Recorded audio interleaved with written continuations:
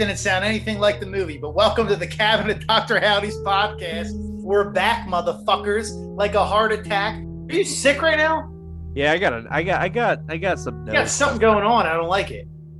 Yeah, I'm gonna give it to you, man. What'd you do if Total Recall eyes started happening? Yeah. You bastards! You got COVID, bro. Nah, man, I'm good on COVID. Yeah, I bet you are. I got the vaccine. The vaccine's in my heart. I'm Will, and I got my man here, Gordon's Harry Taint. And I got my man, David Caruso, Love Hole. There you go. This Love Hole is so good.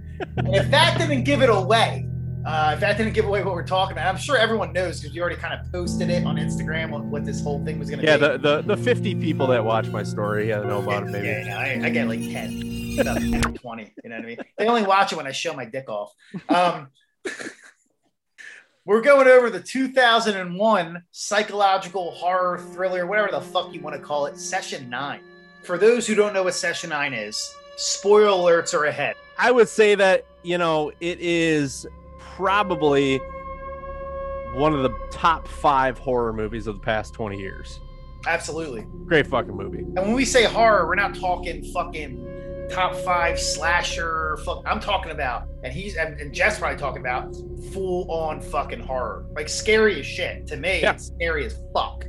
Yeah. When I think of early 2000s, late 90s even, horror movies, there's not a lot that really scare me. There's not a lot that really make me feel uneasy when I'm watching. And this one did. You know what I mean? And we'll talk about that a little later on. But it's a very effective movie. It's very, very intelligent too. And that's what I love about it. It's very, very well done. It's definitely a movie for inspiration for any kind of filmmaker too, because of how they worked with their environment as well. Right. And it was directed by a man named Brad Anderson, yes, who went on to do The Machinist, correct? Yes. Yeah. With Christian Bale, who lost like what? Like he was down to like 100 pounds or something when he filmed that movie. This sick freak ate like an apple and drank whiskey a day or shit like that, like a weird fucking diet. Christian Bale's a fucking freak, bro. He is. He's a total method actor. He I thought you were going to say he's a total meth addict. I mean, he might be. You don't know. He is a little crazy on set, from what I hear. But Machinist is another really good psychological kind of Hitchcock-like horror movie. What I love about Brad Anderson as a director is he forgoes the gore. And me and you, we always talk about how much we love gore. I love gore. You know what I mean? But sometimes you just need a movie that creeps you out in different ways other than at a visceral level, and I think Brad Anderson's movies really do that.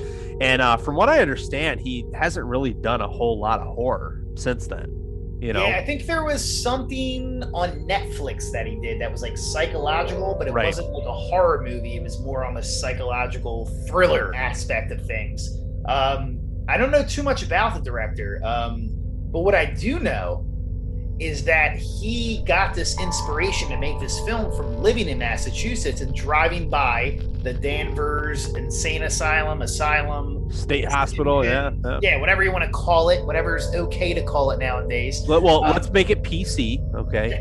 PC. It's the Danvers Hospital. When you posted the picture of Real Maury magazine, Aunt of the Dead, really cool guy, awesome fucking posts. He actually hit me up and was like, yo, I used to fucking go there, and like we would skip school and go into the Danvers because I lived right near it, and we would go and explore and shit like that. I was like, dude, you're a nut job. Yeah. I wouldn't do that. I mean, we'll talk about that a little later on. I've explored some mental asylums, some closed down ones in Ypsilanti, Michigan, and they're creepy as shit. But the article that you're referencing is called "I Live in the Weak and the Wounded," which is the infamous last quote of the movie. It's a really good article, really, really informative. So a lot of the information that we're going to pull out has been from this article and just kind of some other stuff that we've seen. But the Danvers State Hospital construction was started in 1874. They started admitting patients in 1878. So it had a long history. You have to think in context of the time. Brad Anderson, the director, actually talks about this in the interview that he does in Rue Morgue. He's basically saying that when he went to Danvers State Hospital to look, kind of scout the location, he looked at these old records of patients. And this must have been from the 1940s, 1950s. And these patients were institutionalized for mortified pride, quote unquote, or disappointed expectations. So you have people that were institutionalized in these places for things like manic depression or OCD, things that are completely manageable nowadays, right? You just go see, you can go and talk with a therapist and you can figure out coping mechanisms to help yourself. But these people during that time were institutionalized for this stuff. So I think a lot of the times too, back in the day, it was almost like a family pride thing too. Like, yeah, if your kid, your son or your daughter, was acting with OCD or who knows, even had a small form of autism and raged out here and there with certain things, you were a scumbag. And you were afraid of what people were going to think of you, and you would put these young kids in hospitals. Absolutely, yeah. And you'd have people just take care of them. You had things like shock therapy during this time. All sorts of these like very draconian style methods of dealing with mental illness. So Danvers was one of these hospitals that was known for being on the cutting edge of mental illness. But now that we look back on it, we're like, wow, these places were absolutely barbaric. Danvers apparently was notable for being the place that perfected the prefrontal lobotomy. If you talk about lobotomizing people nowadays, you look like a psycho. But I almost want to do it to somebody in a fight. Like if I ever get in I'm old now, I don't really get in fights anymore, but I want to just hold somebody down like No Country for Old Men and just frontal lobotomize them with a fucking pen. It reminds me of like my history classes. I'm a world history teacher. During our Middle Ages unit, I always talk about like medical techniques and like how just barbaric they were because they were all based on religion and superstition. One of the famous ones is trepanning, and that's where if someone was crazy or someone, had depression or someone had OCD or they exhibited these signs of, that wasn't quote unquote normal, right? They would take this person and they believed that they had demons inside of their head, right? So they would literally pound a hole into their skull to release the demon, or they would cut people to bleed them. You know what I mean? And this is just the crazy stuff. Our knowledge of the medical field has changed, right? So much. And, that's what I love about this movie is that you see, this element of this kind of old fashioned style, understanding of, mental illness. You know what I mean? Danvers actually inspired H.P. Lovecraft, who, the cosmic horror writer. He used Danvers basically to create Arkham Sanatorium and for his story, The Thing on the Doorstep. So, Danvers existed up until the 1980s. You had Ronald Reagan and you had a lot of the state governments deinstitutionalizing places, basically kicking the people out onto the streets. That's why you had such a homeless problem in the 1980s. Yep. The deinstitutionalization. Reagan era, absolutely. Yeah. And by 2007, a lot of these places were just abandoned. They were abandoned places. They don't have them anymore. And actually, 2007, the majority of Danvers State Hospital was demolished. And I believe from the article, they said that they're condominiums now. Which you could go fuck yourself. I wouldn't live on that condominium. Yeah, I don't think I want to live there. Jesus Christ. Yeah, no way. You could another cool thing. You brought up fucking H.P. Lovecraft for his like inspiration. I found this out, and I'm not a big video game nerd, but I know a lot of people are. Supposedly, the Brookhaven Hospital in Silent Hill 3. Oh, yeah. Was based off of the Danvers and from Session 9. It wasn't even just off the Danvers. They watched Session 9 and went off that whole entire asylum and the look of it and everything like that, which I thought was pretty cool because Silent Hill is a cool game. Oh, Silent Hills are phenomenal games. Silent Hill 2 especially, man. I wanted to really get the history of Danvers, to really put it into people's minds on the movie, the environment, and what the actors actually went through going in here. Because I don't believe in ghosts. Right. I don't either. Right? I really don't believe in ghosts, but I believe in energy, like bad energy, and you know what I mean, like bad vibes. And we'll get into that a little later as well with the production and everything like that. But I remember when I first heard about this movie, I was probably maybe 12, 13. I'm not really sure how young I was. And my uncle Sean, he lived in California, and he would always be the guy that would call my mom and be like, I just saw this really cool movie, yada, yada, yada. So he ended up visiting New Jersey, right? And he comes over and he goes and rents the fucking movie. And he brings it over, and I'm a horror guy, you know, horror. So he puts it on, I'm watching it, and, you know, it starts out like a movie that at the time, my age, I'm into slashers and stuff like that, you know? But then my eyes just started getting glued onto it. And I start getting into the story and the environment, the soundtrack, and everything that's going on. And I start getting actually creeped out. It felt like I was watching The Exorcist almost, like how I felt when I watched that for the first time. And I remember when the movie ended with that quote, and it just ends so desolate.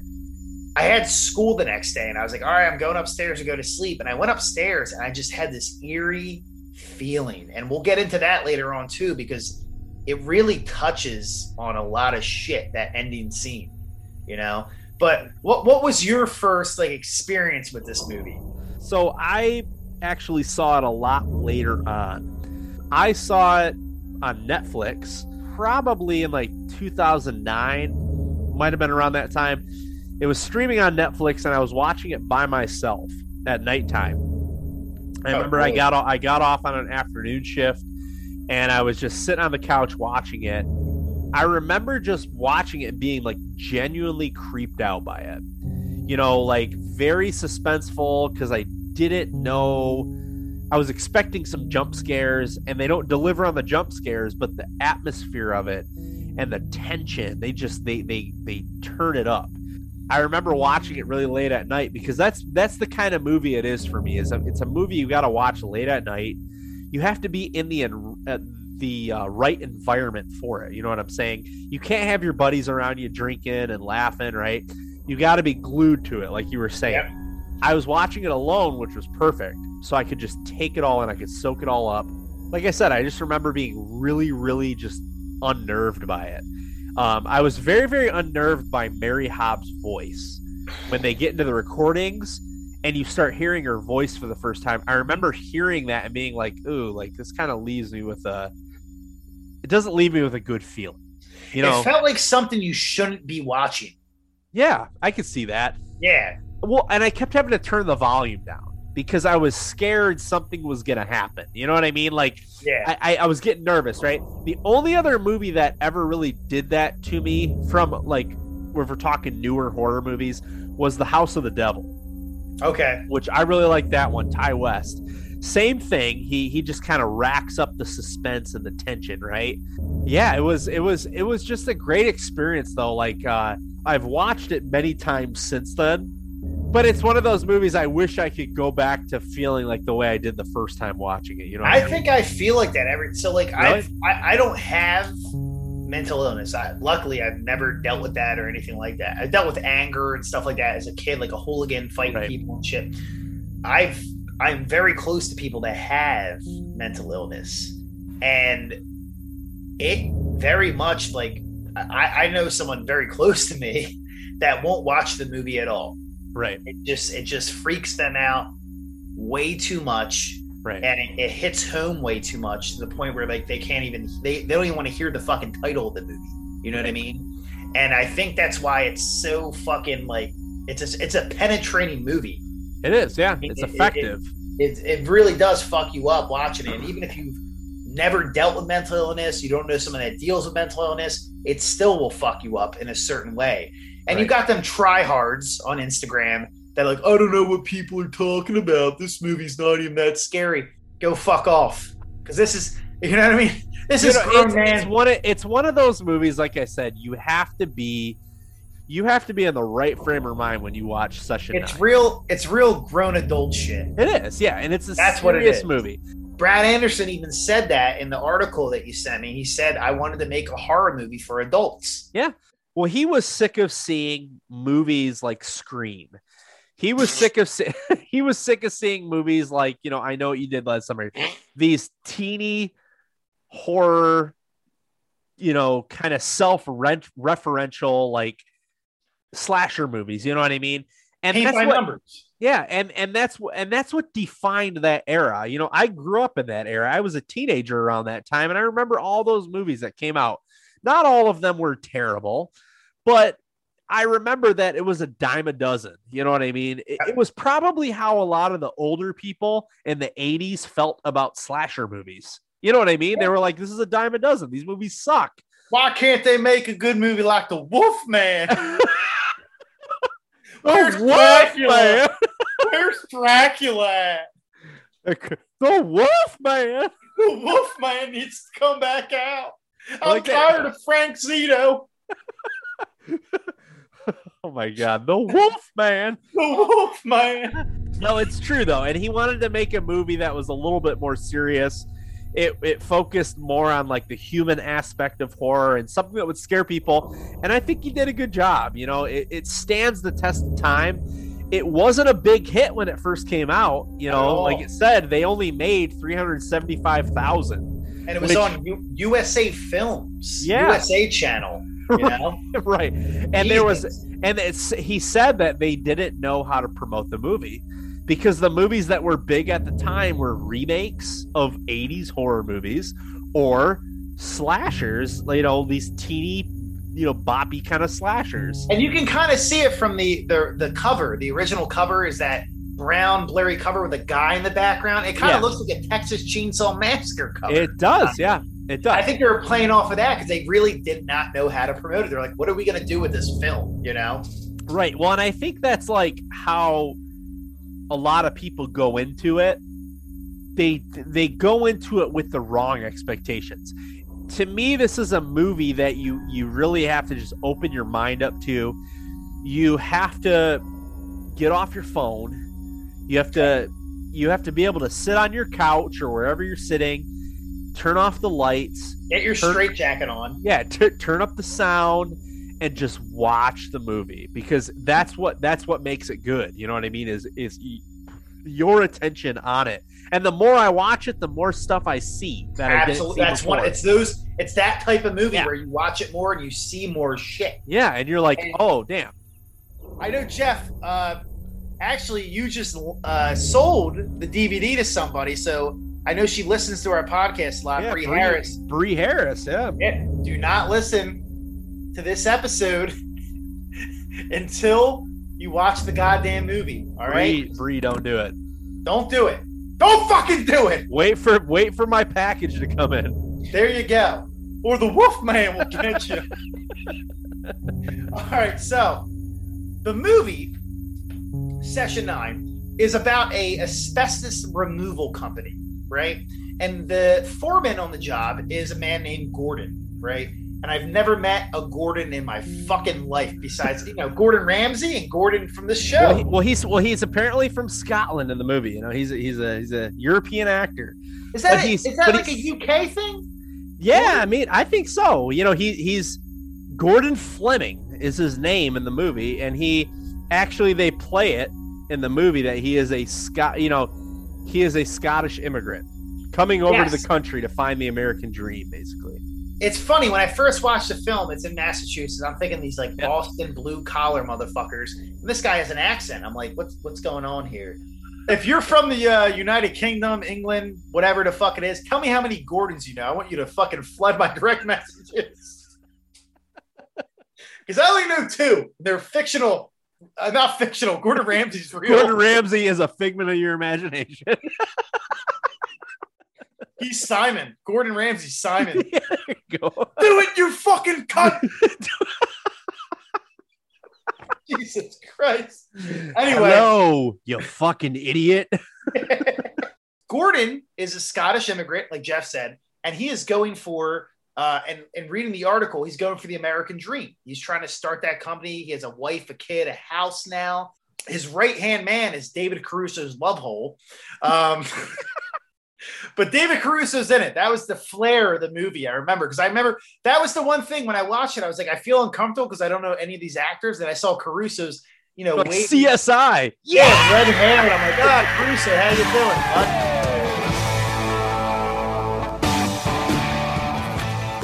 Hold on. David Caruso was in CSI. He was in NYPD Blue. Oh, was he? I knew him from CSI Miami. Yeah, David Caruso's in NYPD Blue. Okay. Yeah, so he was in there. I fucking knew that son of a bitch. Anyway, so it gets to a bidding war for this Danvers State Asylum that removed the asbestos, right? It gets to a bidding war, and Gordon realizes that a competition company for asbestos removal is going to underbid him, basically. Right. And get it done in, like, I think, what do you say, 2 weeks or some shit? Right. Yep. Yeah. So then Gordon, it's a pure will move. I would do this on the job as well. Power dick. We'll do it for the same amount of money, but we'll get it done in a week. In a week, yeah. And it's like a huge fucking job. And everyone's like, what the fuck when he tells them? You know what I mean? There's very eerie things that happen when he walks into that fucking asylum. Yes. And the one thing that I remember I got chills from when I was a kid was when he walks in and he looks down the hallway and you just hear, hello, Gordon.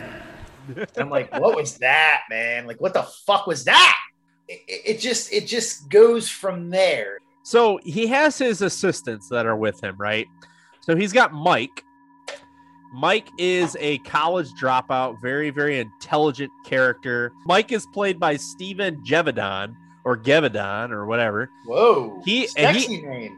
He actually is one of the writers of Session 9. So he was friends with Brad Anderson. Oh, very cool. And Mike is the guy that discovers the tapes in the basement, right? And he starts kind of uncovering this mystery of this character, Mary Hobbs.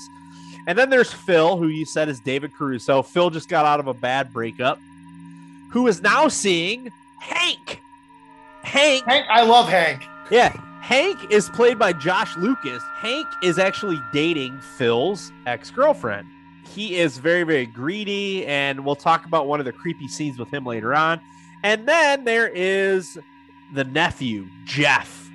Not me, but Jeff. And he's got Sexton, which is from one of my favorite movies, filmmaker from New Jersey, called Welcome to the Dollhouse. One of the greatest movies of all time. I've not seen that one. Oh, my God. You ever seen Welcome to the Dollhouse?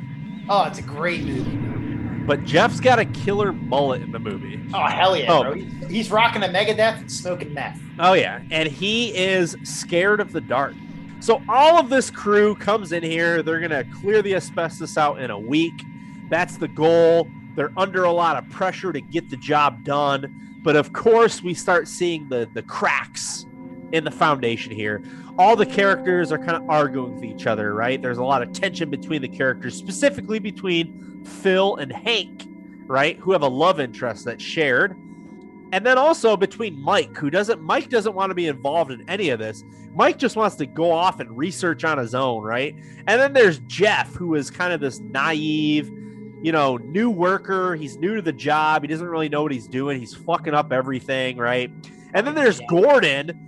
Gordon's got a lot of stuff going on in the back of his head, right? You can tell he's just disturbed the whole time. Yeah, this place is really affecting him. And Mike goes down into the basement, and this is where the story really heats up. He goes down into the basement one day, and he uncovers this one room that has all of these tapes of all these sessions, right? And he finds 9 tapes. And the patient's name is Mary Hobbs. And Mary Hobbs suffers from DID, dissociative identity disorder. One of her personalities, the malevolent one, is Simon, is the creepiest one of all. Yeah. And Mary Hobbs has been accused of killing her brother and her parents. So Mike is basically uncovering this mystery. As he's listening to the tapes, the story is playing out with Gordon. And Gordon ties with all of these tapes, right? Can I tell you something real quick, though? If I was Gordon, I was the foreman on the job, and this fucking crumb is in the fucking back room listening to tapes and not helping us with this weekend. I would have fucking beat his ass! Yeah. Yeah, absolutely. So I'd probably kill most of these people, to be honest, man. Like, I understand why Gordon flips out. You know, these are the laziest motherfucking workers on the planet. One of the standout scenes to me is Hank.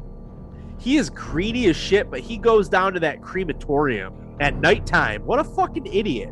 He finds all the silver dollars, right? And he says, I'm going to go back to that place at nighttime because that's a great idea. So he goes back to this place and he's digging in the wall. He sees a shadowy figure, and that's the last we really see of Hank. We do see him a little bit later on in the movie. He's got sunglasses on and he's staring out a window blabbering about something, right? But it's a creepy fucking movie. I mean, the premise of it is creepy. And it's so creepy because you don't see what's coming. No. You kind of know. If you like, that's where you said where like when you watch it, as you watch it afterwards, like the second or third, you're like, oh shit, man, it's so fucking like obvious of what's going on. Right. When you first watch it, you're like, what's happening here? Like, I don't get what's going on. And the thing is, like, Gordon, I think Gordon's the best character in the film. And just his like progression throughout the film, like, you know, everyone's asking about his newborn baby. He has a newborn baby with his wife. There's that scene where he pulls up after the bid that he makes, and he's looking at the house, and he goes in the house, and you hear like, "Hi, Gordon." Right. I made spaghetti or some shit, whatever. She was boiling water, and you know, and then you hear a scream. Right. And then you're like, what the fuck is that? And then it goes back, and then you find out like Gordon's like, oh, you know, I accidentally hit her. I feel bad. I hit her. You know, he's telling Caruso's love hole that he hit her, and and fuck, and he's, you know, and you're kind of like sitting there like, all right, like what's happening here? And then as the session tapes play, like you're saying, it gets more and more obvious on what's happening here. Right. Gordon, as you progress through the film, like I was saying, you start really thinking like, what's going on with this guy? There's obviously something. There's a missing link going on, right? Right. And dude, my cat just got attacked outside the door. I just heard it. Did you hear that? Yeah, I did. It was ridiculous. It was just crazy. That's my favorite cat. I want to go like make sure she's all right. It's a cat face one. Anyway, so Gordon like starts, you know, you see like a scold on his thigh, right? Well, you know, you heard it kind of in the background. You heard like a yell and shit. And at the end of it, you find out that Gordon, it comes over after bed, and his wife is boiling water, and he tells her about what's going on. He has flowers, and she pours water on his leg, accidentally boiling water, and he proceeds to beat her and kill her. Yep. And then kill the baby. And the dog, too, I think, right? Did he kill the dog? I think so. We're going to stop this now. We're not talking about dog killing. Babies are all right. Dogs are not. It's off limits here. But fun of that Hank, when he was down there and he sees that figure and he's missing, Gordon is the maestro to all this. Oh, yeah. At the end of it, he basically ends up killing his whole crew, right? Including his nephew, which I felt bad for him. Remember, he gets caught in the asbestos, like, crazy fucking suit area, and then he's eating powdered donuts. He's calming down, eating powdered donuts, like, oh, thank God. And then that's what I do when I need to calm down. I just I love fucking that. Scarf down some powdered donuts, man. So good. And then the one scene where I really feel bad for a character is Larry Fessenden, who did Depraved, which is a cool little Frankenstein reboot. He's in so much shit, it's fucking unbelievable. Like, he was in like Cabin Fever 2, fucking all these Law and Order episodes. He's just the guy that does it all. But he walks in because he like gets called on the job and he's walking through the fucking the gym, wrong place, wrong time, and gets snuffed. Yeah. Oh shit! It's Gordon, and you realize Gordon is killing all these people. You know, a lot of people have said that Session 9, there's a lot of connections with older horror movies, right? You have the Roman Polanski, connection that Brad Anderson makes. He says that when I was making this movie, I really wanted to make a Roman Polanski type of like character-driven movie, right? Like Repulsion or The Tenet, right? So you could definitely see that. There was a famous writer. His name is Edward Bryant, and he basically says that Simon, who is this malevolent personality, right, of Mary Hobbs, is a genius loci. Back in ancient Rome, they believed that there were spirits that protected places, right? So Edward Bryant said that Simon is essentially this, like, almost like this genius loci of the mental asylum, right? That he's there and he's a malevolent being, but he's protective of it, right?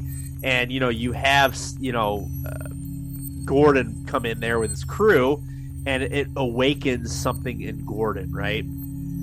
You also that original scene, hello Gordon, right? And you can see that, right? And I like that angle. You know, I think that's a really good angle. It's very horrific, you know. And then they make also some connections to The Shining, which I can see. You know, it makes sense because, you know, the Overlook Hotel is this entity of its own, right? In The Shining, and it basically is this living, breathing thing that sucks you into its history, right? It has a life of its own. And this mental asylum that they're going into also has a life of its own. It awakens things in the characters, right? It drives them mad. It makes them distrust each other. And as we see in Gordon ends up killing his family. And it was after he visited that place, right? So you see a lot of these connections with older, kind of more character-driven horror films, and I think that's what I like about it so much is, you know, you have that. It was so different than the horror movies around that time. Yeah, you know what I mean? It's so disturbing too. Like when I think it's the princess comes on. And the princess is the innocence of Mary. Yes, right? Yes.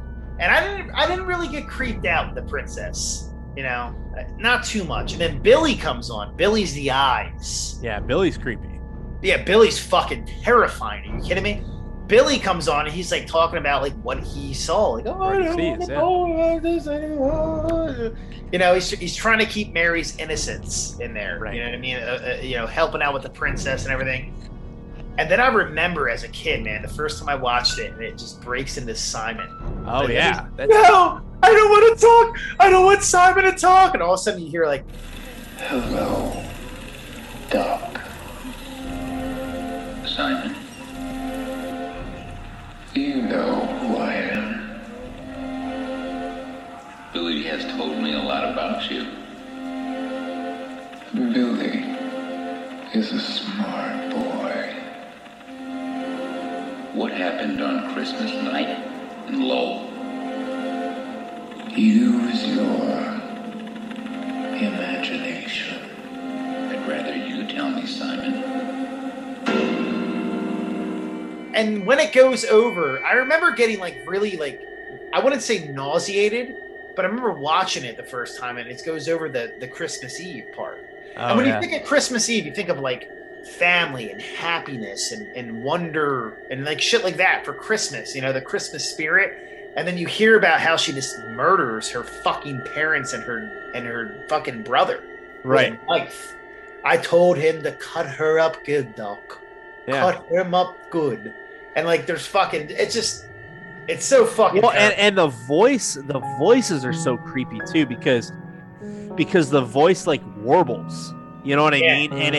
And it changes in pitch sometimes, and it has that kind of, you know, it plays on the background too. That's the thing about it is you don't ever see any reenactments. You see some pictures, you know what I mean, of the files, but you don't ever see any reenactments of it being acted out. You just hear it, and that's kind of getting into the production of it. You know, Brad Anderson was really big on the sound of this movie, and the sound acts, you know, as almost like this narration, you know, of the film. It carries it along. Right. And you know, you hear a lot of Mary Hobbs, like when she's describing things, it goes back to Gordon. You know what I mean? It goes back to Gordon, and you see, watching it a second or a third time, I saw that connection that I didn't see the first time. But you see that connection, and you're like, oh, this is something universal. You know what I mean? Yeah, it's definitely the. I remember when we brought up the Sounds of Horror, the episode we did, like I think 2 episodes ago. You brought up Session 9. That's what made us do this episode. And I remember, like, when you brought it up, I started hearing the songs in my head. Yeah. Like, holy shit, man, that was really wild. It brings such a really, like almost this, like, dark, chaotic feeling to yourself when you listen to that soundtrack, Right. Well, and I think it really hits on the atmosphere of the place. There was, a place that I went to that me and my friends used to frequent quite a bit in like 2005 when I was in college. Are you a dirty urban explorer? I mean, I've been to some places before, but you're a splunker? Yeah, I'm a splunker. Yeah, like the people that Brad Anderson meets. Yeah. Are you a splooger? I'm definitely a splooger. Yeah, every day, man. Just making sure. Before we go any further, I had to make sure. But definitely, this place that we went to, it was the Ypsilanti State Mental Asylum, and it was in Michigan. And we used to go there quite often. We would just like go there on the weekend and just visit and walk around and see what we could find. Well, the Ypsilanti State Mental Asylum, you had to walk about a half a mile to get there. Okay, you had to walk through woods. They had security that would like prowl around, right? But this place was closed since the early 90s, since deinstitutionalization, right? So we would go in there and all the stuff like Brad Anderson is talking about in his interview. There were chairs, there were stretchers, desks, files, everything. It was all in there. And you would just walk around. They had tunnels and stuff that you could go into. Really, really creepy atmosphere in this place. What was even creepier was at the Ypsilanti State Mental Asylum, they had a women's prison that was connected to it. And the women's prison was closed down. It was not operational at all. So we snuck into the women's prison and we actually almost got locked inside because we were going through doors after doors after doors, right? And we eventually got to the prison cell area. And the prison cells were not like you see in the movies. They didn't have like the bars, it was just like a door with a window on it. But they had like stuff inside the rooms. There were like tennis shoes, clothes. It looked almost like a post-apocalyptic movie where everyone just left, but all the stuff was still there. That's wild. So we almost got locked in there though, because we kept going in door after door after door, and the doors were closed behind us. Yeah, we went there, and when I was reading this interview with Brad Anderson about him going to Danvers, it brought back a lot of those memories. And that's what I think is so cool about this movie is that before he started shooting this movie, he wanted to visit the location. He said that he drove by this location on a constant basis, right? When he was living in Massachusetts, he drove by this place. It creeped him out. So when he was writing the script for the movie, he based it around this place. And then him and the writer who plays Mike, Steven Jevedon, they actually went to this place and they met with some of the local kids, the teenagers. Yeah. Yeah. And they would go there, and he actually took a tour with these kids late at night. And he talked about how creepy this place was. Bro, late at night, that's insane. I would not do that. Well, that's what we did. When I went to Ypsilanti State Mental Asylum, that's what you do. You go at nighttime. You go with flashlights, and these places have no lights inside at all. You're going underground where the moonlight isn't even hitting. So it's creepy as shit. And that's what I think is so cool about this movie, though, is that he felt the environment of this place. He described Danvers as a vast cathedral of pain. Holy shit. Yeah, that's what he described it as. So David Caruso said that when he was filming, that it was a very scary place. He said that, normal sets, you're having fun. When he was filming this, it wasn't very fun because you could feel the pain of this place. Mm-hmm. And the guy that played Gordon, I forget his name, Peter something, I believe. There's a scene on the top of the Danvers asylum, and he even said he felt like there was something in his head saying like, what would happen if I jumped off this building right now? Right. Like he wasn't going to jump off, but there was something in his head that was making him say, I should jump off this building to see how everyone reacts. Right. Which is just, it goes into the ending of that film. That ending quote is just so fucking creepy, and it goes right into that like mindset of what he did, what he thought he wanted to do. You know what I mean? So. Oh, absolutely. And it's a movie, you know, like we said, it's I didn't really pick up the message on the first watch, but reading the interview kind of helped explain that a little bit. You know, Brad Anderson, when he was writing this movie, you know, they didn't have to use any set pieces. They literally just went in there and they used what was available to them. Yeah. There was only a few things that they added in. Like there was a few they added in, I think, like a couple tables in a certain scene, right? A few things here and there, but everything was like straight up natural in that area. Yeah, like he said that, you know, the room where Mike finds the tapes, they treated that room, you know what I mean? But he said, you know, they found medical records of these people that were there before, you know, actually at Danvers, right? The scene where Gordon goes into Mary's room and he has all of the stuff pasted to the wall, right? They treated that room, obviously. But for the most part, they just went to this location. The state government allowed them to go in there, and they just filmed. And that's what I think is so awesome about it, is it's very natural. That's the ultimate, like, I mean, I don't know what the budget was, but that's like an ultimate low budget fantasy. And talking about actors, the article you sent me, I don't know if anyone watches Tim and Eric, but one of my favorite people to quote and to try to act like him is Dr. Steve Brule, who's played by John C. Reilly. And John C. Reilly was the first person to be considered for the role of Gordon, which I think is phenomenal because I think of him as Steve Brule. I like when I read that today, I started laughing. I was eating fucking Indian food, laughing my ass off. Like, yo, I can see this like as a comedy now, almost. But see, that's the thing. I'm glad John C. Reilly didn't do it because I associate John C. Reilly with like comedy roles. It would have been very hard for me to not see John C. Reilly, you know, as a comedy actor in this movie. That's why I'm a drama film, though. I will give him this Perfect Storm when he died. Oh yeah, that's true. That was a good death scene by him. Yeah. Well, and then after John C. Reilly, they also wanted Vincent D'Onofrio. Oh, Full Metal Jacket, you know, and Chained. Yeah, Chained. That movie don't get talked enough about either. I feel like the guy that took the role is, you know, really Peter Mullen is Gordon Fleming, and I feel like wife killing, baby killing, dog killing, cocksucker. But that's what I like about it though, is because I didn't recognize him in it. You know what I mean? The only person I really recognized was David Caruso, and Josh Lucas, of course, too. You know, I'm gonna tell you what like the thing about Gordon is like I'm from South Jersey, outside of Philadelphia, and like the unions are huge around here, trade unions.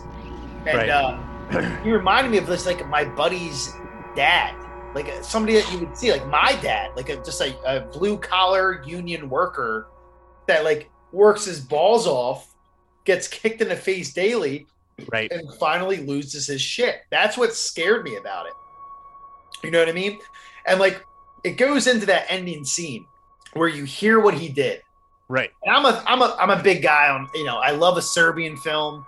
Right. I love necromantic, but I love gore. I love disturbing shit, and I love seeing it too. I like to, you know, please my eyes a little bit. But this scene, you don't see anything. You just hear it, and when you hear it, it makes you more disturbed than any fucking movie you will see in a long time, in my opinion. I think it's just one of those movies that resonates. It sits with you for a very long time. The biggest thing for like Session 9 for me is like it could happen to anyone. Yeah. Anyone.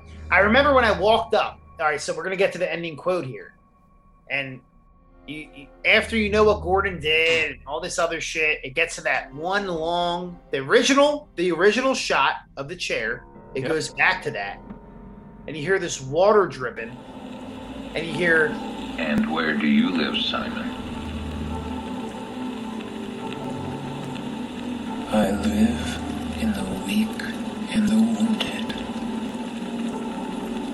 Dog. I remember being in my bedroom, and I remember digesting this movie as a kid, teenager. And I just thought, like, that's the scariest thing, because out of nowhere, my mental stability could break, and I could murder my parents. You know what I mean? Like, I could do something I don't want to do, but, like, the stress or whatever's happening in my mind, my mental stability is going to get all fucked up, and something's going to happen. And there's people that literally, like, I've seen documentaries where you ask them, like, why did you do this? And they say, I don't know. I don't know why I did this. And that's Simon talking, basically. Yeah, well, and it kind of begs the question of, like, is there a Simon within all of us? Yes. You know, I believe there is. You know, and that's kind of the debate with Session 9 is Simon a malevolent force that lives at the hospital? Is he like this demon that possesses you to do bad things? Or is Simon just this universal darkness within all of us? You know, Brad Anderson would have agreed with you. Brad Anderson would say that Simon is essentially the name of the darkness that's within all of us, that we don't tap into it, right? Gordon taps into it because of the conditions that he's in. He's a new parent, which is, you know, I have 3 kids, as you know. It's stressful. It's stressful, you know, as everyone knows, you know, having a job and trying to make money, trying to make ends meet, right? Having a house. You know, everyone knows that stress. And is it because of those conditions, and now he has this job that he said that he would complete in a week, which he knows he's not really capable of doing, but he's going to do it anyways? Does he crack under this pressure and this all happens, right? And I think that's what's so cool about this movie is that it touches upon kind of these themes of, like, we have this darkness inside all of us, right? And like you were saying, at any moment, our mental stability could just crack, and we could do something horrific. My thing is, like, with Simon is, like, so, like, take Stephen King. The books that he writes is his Simon. Yeah, absolutely. There's different ways to result into, like, somebody, like, talking to you, that general entity of darkness. You could put it, like, think of some of our favorite directors, like, not even favorite directors, but just, like, extreme horror. Somebody had to have that idea in his head, and they're like, whoa, like, I don't want to do this in real life, so I'm going to put it on film. You Absolutely, I mean? yeah. Like, so, like, it's wild to me because, like, the movie hits home in so many different places, and it's such a scary film.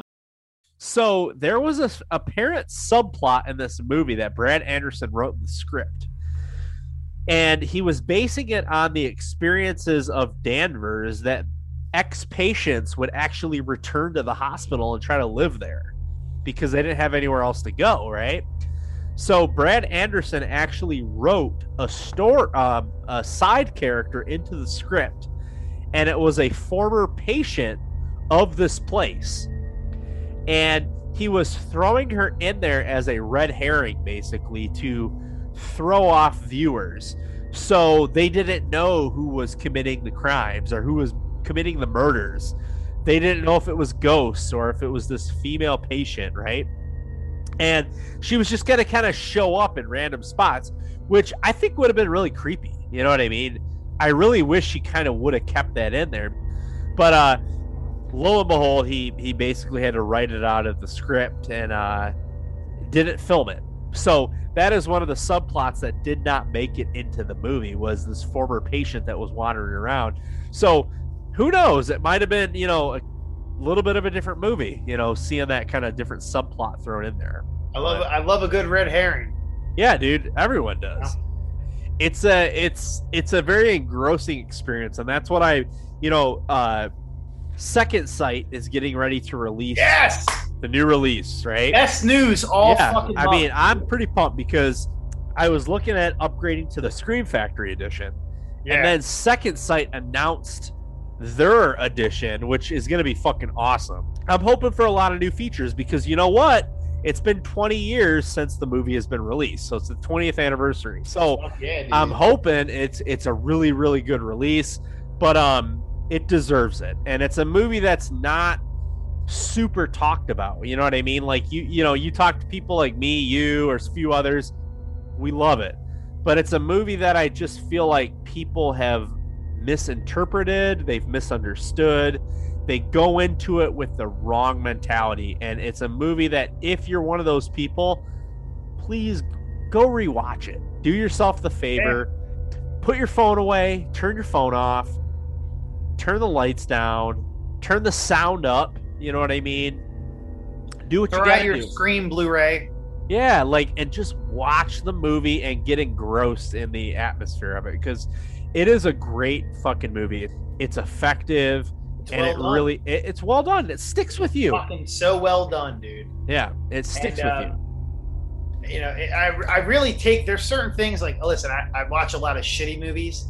When people are like, that movie sucks, I don't take it personal. But someone says Session 9 sucks, I almost take it personal. I'm like, no. You just don't understand Session 9. I'm a little fucking goosed up. Anyway, I'm hammered drunk, and I gotta be honest with you. Where do you live?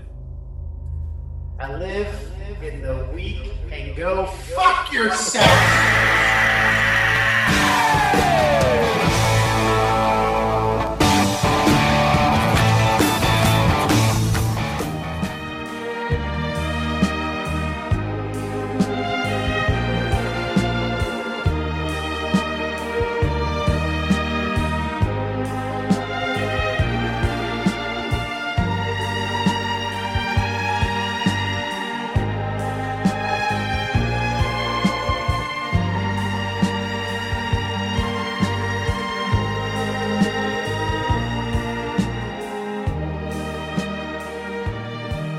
Let me take a piss in my mouth real quick. The Wolfman! The Wolfman!